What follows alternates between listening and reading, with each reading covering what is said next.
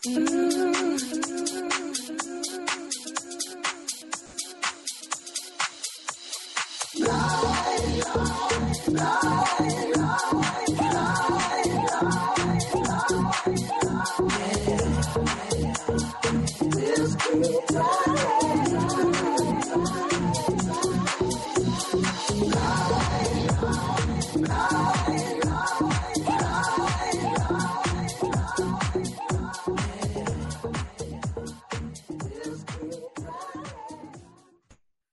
morning. Welcome back to Love Babs Love Talk on Babs Rawls Ivy. I am delighted this morning to have two of my favorite people from one of my favorite organizations in the city. Composer in residence Joel Thompson from the New Haven Symphony Orchestra and Maestro Alistair Neal from the New Haven Symphony Orchestra. Good morning, y'all.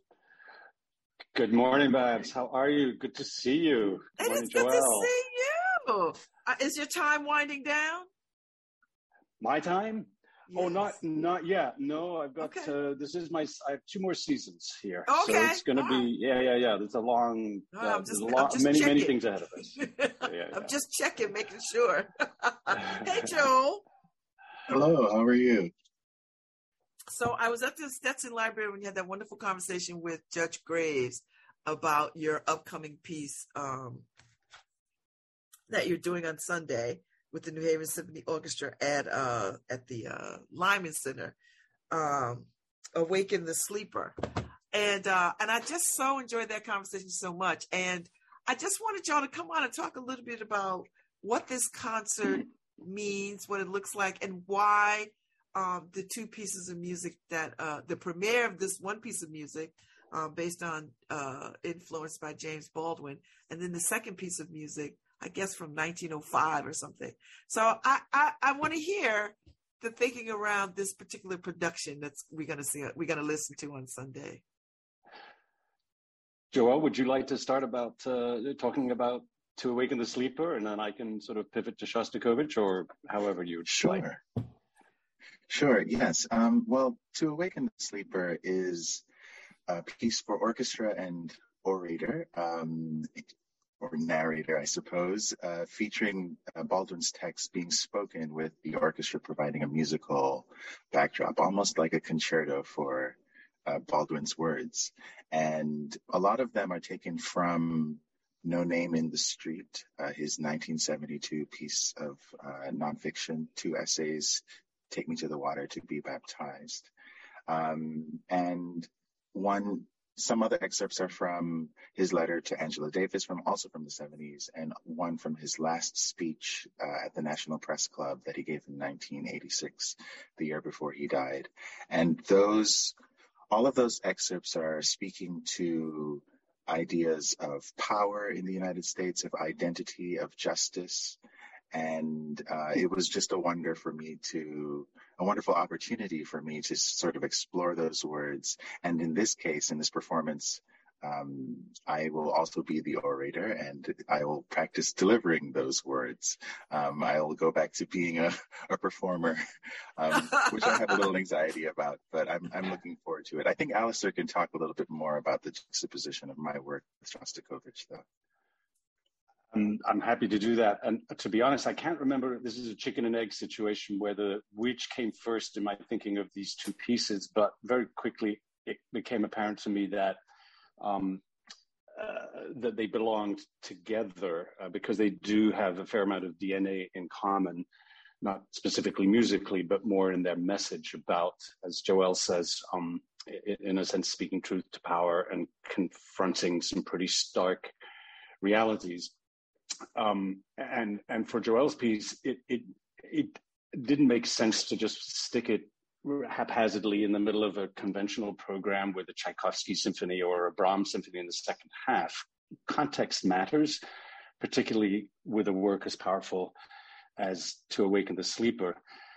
So it sprang to mind that I think in many ways an ideal pairing will be this incredibly dramatic and powerful symphony by Shostakovich, his 11th of 15 that he wrote. And this is symphony number 11. It's subtitled The Year 1905, though it was actually written in 1957, or premiered then. Mm. But it deals with one of the formative events of the Russian Revolution, which of course happened in 1917, 12 years later. But part of the brewing storm that preceded that was that revolution was this event that took place in 1905 in St. Petersburg at the Winter Palace, the palace square of the Tsar's residence. In a bitterly cold day in January, a group of citizens had assembled to plead with the Tsar for better living conditions. Things were pretty dire. And instead of being met with a sympathetic ear, they were met with gunfire, and there was a massacre. And so this symphony charts in chilling detail through the course of an unbroken hour and its 4 movements, the events of that day in January, the gathering of the crowd in the very still and frigid square, the palace square, the growing outrage and or anxiety and fervor of the crowd wishing to petition the Tsar, and then and this is the second movement, the actual massacre by the Tsar's troops of the crowd. The third movement is a slow, mournful lament, which contains more than a trace of the seeds of anger. And the last movement is a call to action, channeling the rage into deeds. And basically it's a warning. It ends with an incredibly fast, like pounding of horses' hooves, closing part in which there's a big chime that's sounding the alarm, and it's basically saying we're coming for you sooner or later. Wow. So, a little light entertainment at the symphony. Listen, the New Haven Symphony Orchestra is probably the most progressive organization in the city right now. Who knew? I mean, I love the way that you can tell that you can use this music, or this music can tell us history in a way that I don't think anything else can. Like, it just adds to the richness of why we study history. But to do it through this medium is extraordinary. So now I'm starting to understand why the Baldwin piece makes sense, right? At least, should I be thinking of it that way, Joel? Like, should I be seeing how this lays on top of each other? Yes, I feel that the piece To Awaken the Sleeper, and even the title, is a call to action. It's an attempt to awaken the sleeper. Even though the first lines that I will say as the orator in the piece is, "We cannot awaken the sleeper." Baldwin is sort of expressing this fatigue with trying to wake up people to the truth, but seeing that it's falling on deaf ears a lot of times, or sort of confronting a wall of willful ignorance. Even though he expressed that fatigue throughout his entire career, he tried to continually awaken the sleeper, tried to call people to action through his fictional works, through his nonfiction works. And in giving this piece now at the Lyman Center, it's a chance for me to amplify his words and also be a similar call to action that, like at the end of the Shostakovich Symphony. It might not be one to call to arms or anything, but it's really just a call to look around and see where we are in our progression as a society. I think the juxtaposition does make a lot of sense, for sure. So, Alistair, when you think about the season, did you know that this was the work that Joel was going to submit, and then you build something around it? Or, like, how do y'all decide that Sunday would be the day that you do this piece for this reason? Like, how does that work? Well, that's a good question, and it's a little bit more haphazard. I don't just sit down one day and think from scratch. I have a complete blank slate in my head. What are we going to do next season? There are all sorts of ideas that are germinating and happen during the course of conversations. So with Joel, we have been talking about this for a while, because this is now the New England premiere. We're part of the commissioning process. So it's been on my radar. But, as far as the rest of the season goes, it's more it's a more gradual process, and no one thing happens all at once. And this season in particular, since 4 of the concerts are going to be conducted by guest conductors who are being viewed as the person to come after me. So there was that part of it as well. They're not just my programs, but I'm just in that sense, I was kind of supervising just overall, so that for instance, that not all of the guest conductors would conduct a Beethoven symphony in case that was their preference. So I had to make sure that there was a balanced diet throughout the season, which actually ended up being a very smooth process. Wow.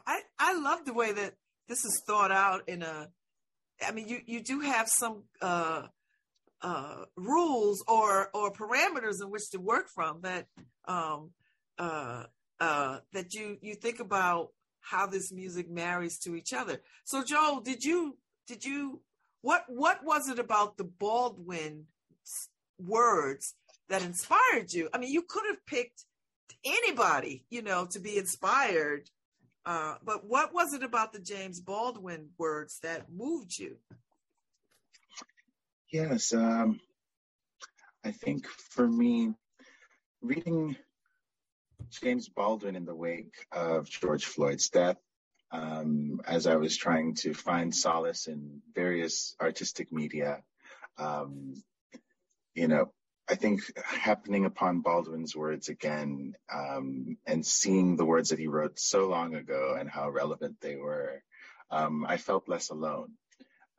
I felt that here is someone who's feeling exactly what I'm feeling, this friction between a deep pain and a deep grief in how this country is treating certain identities, and not allowing justice or accountability to happen with these communities, but also on the other side, a deep love for this country, and also a love for the possibility that this country contains.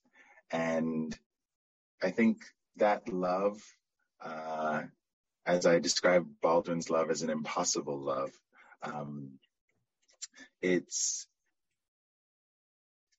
I think that's really what drew me to Baldwin's words. There are so many expressions of anger, and just righteous anger, and that I could turn to in the wake of all of the chaos of 2020 and the conversations of racial reckoning in its wake. But there's something about Baldwin holding space for that righteous anger, while also, in the other hand, believing in the experiment of American democracy and hoping for a positive outcome, that I think particularly drew me to his words, and a chance to amplify those in the context of the Classical Music Hall, which, outside of New Haven Symphony Orchestra, it can be quite conservative in its outlook, or in its culture. And so to provide a space for Baldwin's, galvanizing and soul-stirring words in that context was, a wonderful chance for me to, take a risk, see what happens. I love it. So, Alistair, American theater is changing. The audience is changing. The demographics have changed. Everything is changing. Do you see that in symphonies? Are they starting to sort of understand the audience that they are accustomed to playing to is changing, and how do you adjust to that? I think it probably depends on where you are. I will say that from what my understanding from our box office, that 25% of our audience on Sunday are people that have never been to the symphony before. Whoa. So I find that tremendously encouraging. Also, a little bit, if you think about it for just 1 second, a little bit stress-inducing, because it means that we have a chance to connect, and you only get one chance to make a first impression. And this is, I'm hoping that the fact that this is a very unconventional kind of program will actually work in our favor. So it might dispel some of the old myths about classical music and about orchestras.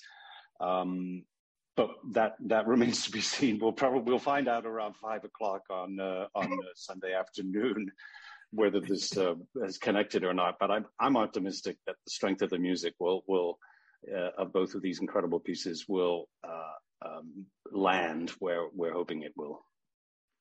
So when you see a 25%, 25% of the audience has never been to the symphony before, does that give you opportunity to think forward about maybe we could do some more creative things, and maybe I could introduce some other kind of music? And most certainly, it is.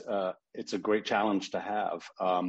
I will say there's a tremendous amount of interest in particularly in Joelle's piece. I think that is bringing a lot of these people into the hall, and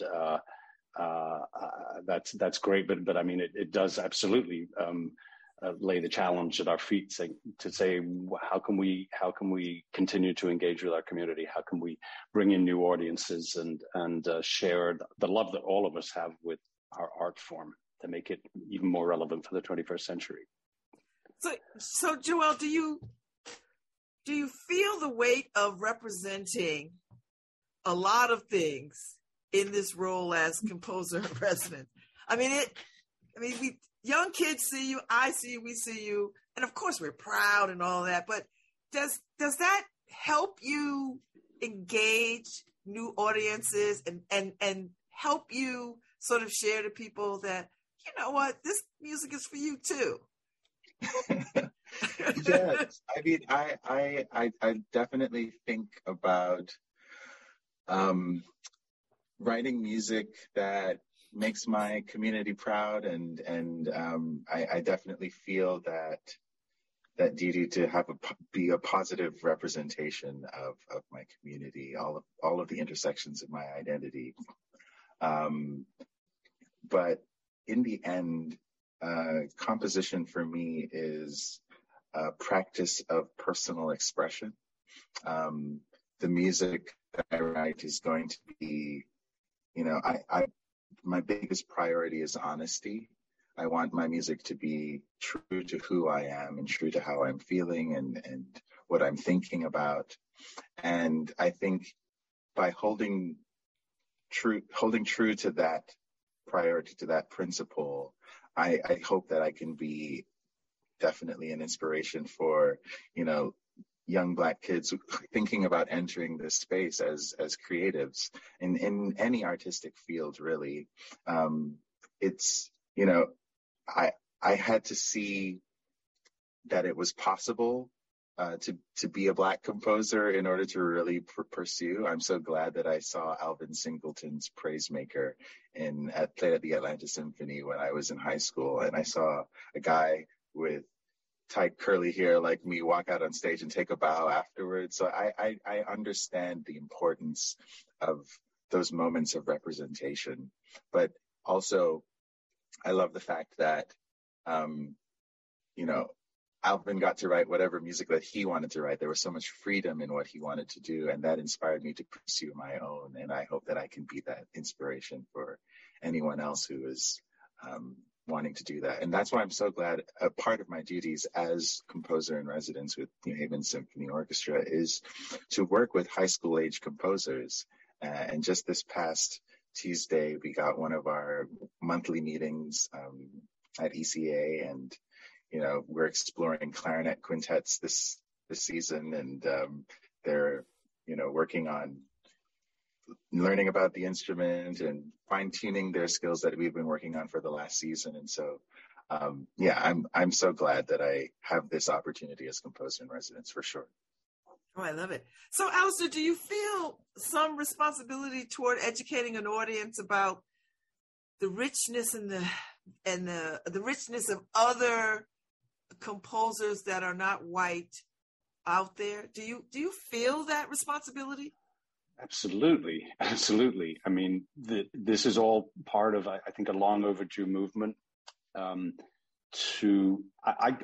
call it broadening the stage, making the stage larger, more generous, more open to all sorts of voices that haven't been heard. And I feel that is critical to certainly to my role here as music director and in other places too. And I'm hopeful that people will see it that way, that we are making, real strides in that regard. It's never enough, but yes, in answer to your question, I very much feel the responsibility to carry this mission forward. And so we all win because there's fantastic music. Oh, it is amazing music. So many sources. But when you put some unknown or little known music on the playlist for a concert, how much time do you have to spend trying to explain, or do you just let the music speak for itself, and then it's like, oh, by the way, African American composer or whatever? Do you know what I mean? Like, do you tell them first, or do you let them experience the music, or like how does that? I know what you did for Miss Price. Like you gave us a whole education about Miss Price, and then you backed it up with several concerts of Miss Price's work, right? And that was a big deal. That was a real learning experience for a lot of people. So, I mean, talk to me about how do you do that? How do you put this music together to share new works that would probably go unheard? Well, broadly speaking, it's purposeful. Like I look at a season and go, okay, how is our balance of the traditional canon with underrepresented composers? And I just keep myself disciplined to make sure that that there is a real balance. But part of it is just organic at this point. I'm just interested in accumulating. There's so much with the internet. There's so many sources that you can't say, well, I wasn't aware that existed, or you can't use that as an excuse. That's just laziness. So keeping myself open to hearing new voices and exploring further some of the voices that we've already brought. For instance, this is the third season that I programmed in a row with more of Florence Price's music. At the last concert, which is absolutely a celebration of Black composers throughout. All of the composers on that last program are Black. We're playing her piano concerto in one movement, as well as this reorchestrated Helen Hagen's piano concerto. So, these are all, honestly, it's just a natural thing at this point for me. I don't have to think too purposefully about it, because I know that it's just where my instincts are intending to go. So Joe, talk to me about inspiration and because we never think of classical music as modern music, but I'm wrong in that, right? Because classical music, if you write a classical tune today, it's modern, but its roots are in, some other time. But so how are you inspired? Like, what brings you inspiration, and what moves you?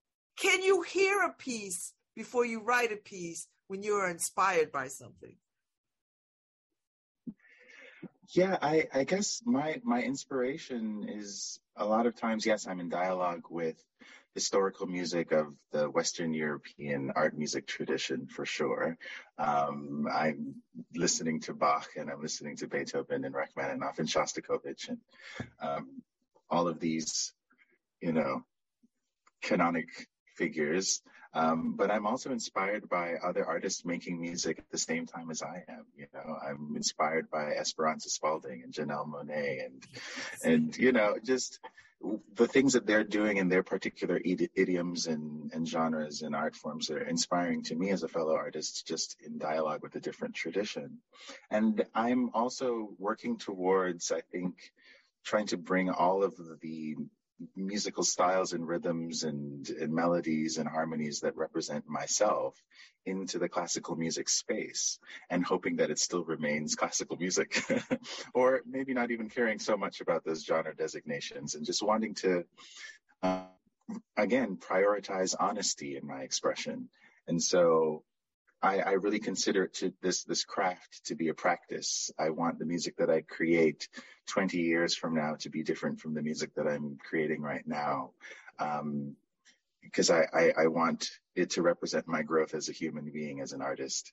And so I find inspiration from other artists who are prioritizing the same values that I am in my music. And like the few that I listed, I think do the same. And I also wrote my thesis on Nina Simone and her 1964 concert in Carnegie Hall. And there's another artist that provides inspiration for me. And, you know, she's singing I Loves You Porgy one second, and then Lorraine Hansberry pulls her to the side and said, "What are you doing for the revolution?" And then she starts writing Mississippi Goddam. And so, you know, there's you know, a parallel. There's a clear inspiration from Nina Simone to what I'm trying to do with my work. Yeah. So on that same vein, I mean, would you, as a composer now, could somebody pull your coats the same way that Lorraine Hansberry pulled at Nina Simone? Like, could somebody say, "Joe, what are you doing for the people or the revolution or whatever it is?" Like, could you hear that and could you respond in kind? I mean, I think you can and you are, but I'm just saying, like, that's a very distinct thing. The foundation of good composition in my mind is listening. Listening to oneself, listening to the community in which you're presenting the art. And I'm always open to any criticism or praise. And if one, you know, luminary in their field pulls me aside and says, I would like to hear more of, you know, an exploration of that, I will consider it, assess it according to my own set of values and morals. And then I might, you know, so like I welcome a moment like that. I think with Nina Simone, she was singing jazz standards at the same time at her premiere at Carnegie Hall, while Dr. King was imprisoned in Birmingham. The sort of friction between reality and the sort of art space that Nina was occupying, I think it was necessary for Lorraine Hansberry to awaken the sleeper in Nina Simone's artistry. And she did definitely wake up. In fact, she got sort of pegged as making only civil rights music for a time. No more jazz standards, but, you know, she found other ways to be subversive, singing like "Black is the color of my true love's hair." And it means something different when a full Afroed Black woman is singing that on some of the most hollowed stages around the country. This tune of completely different origin from her ethnicity. So, yeah, there are ways to be subversive. There are ways to explore honesty in one's artistic expression, and I'm trying to find my way as I continue to do so. So, Allison, tell me, what still excites you about this music, about classical music, and being the maestro to classical music? I don't really think of myself as maestro. Just you know, I wave my arms around. I mean, I think that's starting to be a little bit of no, because I can't do that. So that's a skill set that you have that is hard work for. I don't have that skill set. Like, I couldn't get up there and conduct nothing. But you get up there and you do this work and people are excited by it. Tell me what still excites you about this? I'll tell you. It's the fact that it's in a perpetual state of renewal. This is music that has classical is such an unwieldy, of all the bad terms that could be used to describe this art form, I suppose classical is maybe the least bad, but it's still it's still so hard to find the right kind of term. But whatever it is that we're talking about, it stretches back hundreds of years. And if you're re-examining a piece by Mozart or Bach or Schubert, or whether it's that or creating a new tradition, as we are with the New England premiere of Joel's piece, it's part of a continuum. It's part of this huge, unbroken chain of music, and there's always something new to explore. You know, I'll be doing Joel's piece for the first time on Someday, I'm quite certain it won't be the last time I'm doing it, but whatever the point is that I do the next performance, I'll be looking at it with fresh eyes, and I know that I'll be able to extract something new from it. And that is a beautiful thing. Okay. And so, Joel, same question for you. What still excites you? Like the fact that you can create new music, bring your own spin to this genre of music. What excites you about that? Well, I have a deep love for this genre. I grew up listening to a lot of it, and I turn to it for solace. Some of the goodies and the oldies, but at the same time, I think I love the collaboration aspect of it. I'm also composer in residence at Houston Grand Opera, and I'm, excited about, you will probably be able to tell my penchant for drama when you hear my piece on Sunday.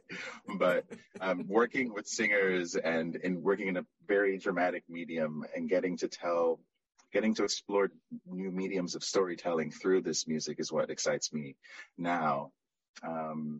And the highly collaborative nature of it. As a composer, all I do is put dots on a page, but the music doesn't really live until, Alistair studies it and looks at it and has an orchestra and, conducts it. And I don't make a sound at all on stage, but they make the music, and I just love that process. And this Sunday, it will be a little different because I will also be performing, which is... You will be making a sound. I will be making a sound. I'll be following Baldwin's score and regurgitating his words. But I'm excited for that particular collaboration and the thrill of it all. But also, it's... I agree with what Alistair said. There's this sense of renewal that even though the idiom is quite old and hundreds of years old, there's something that I can say now with this music that hasn't been said before. So that's what's really excites me about classical music. I appreciate that. And Alistair, I appreciate that now I think of the symphony as another medium of storytelling. Whereas I didn't think of that way before, and I'm glad that I can see it that way. And I think that's the trajectory of my learning about this music, that I come to see it as another way to tell stories. So thank you for that. Exactly right. So Sunday is the day at Lyman. How's that relationship going? How's it being in that space for this music?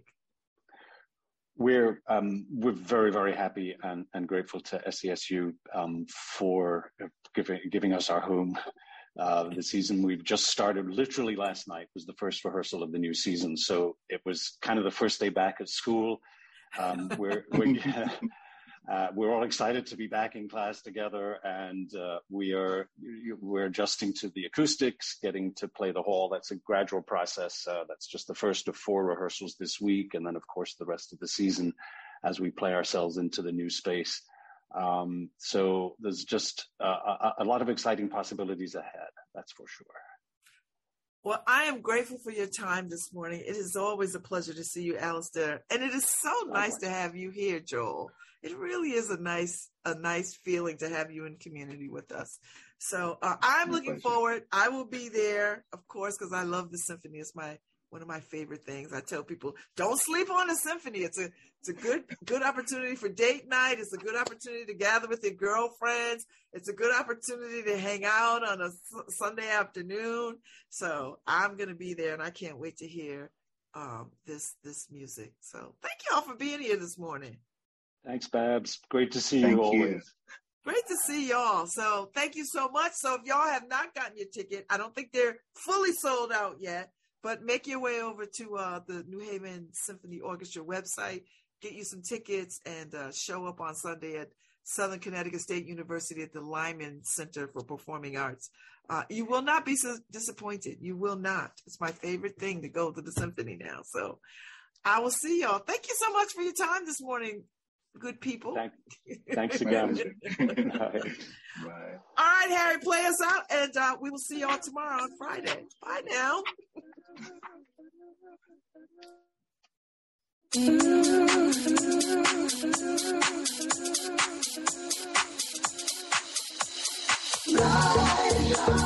Right.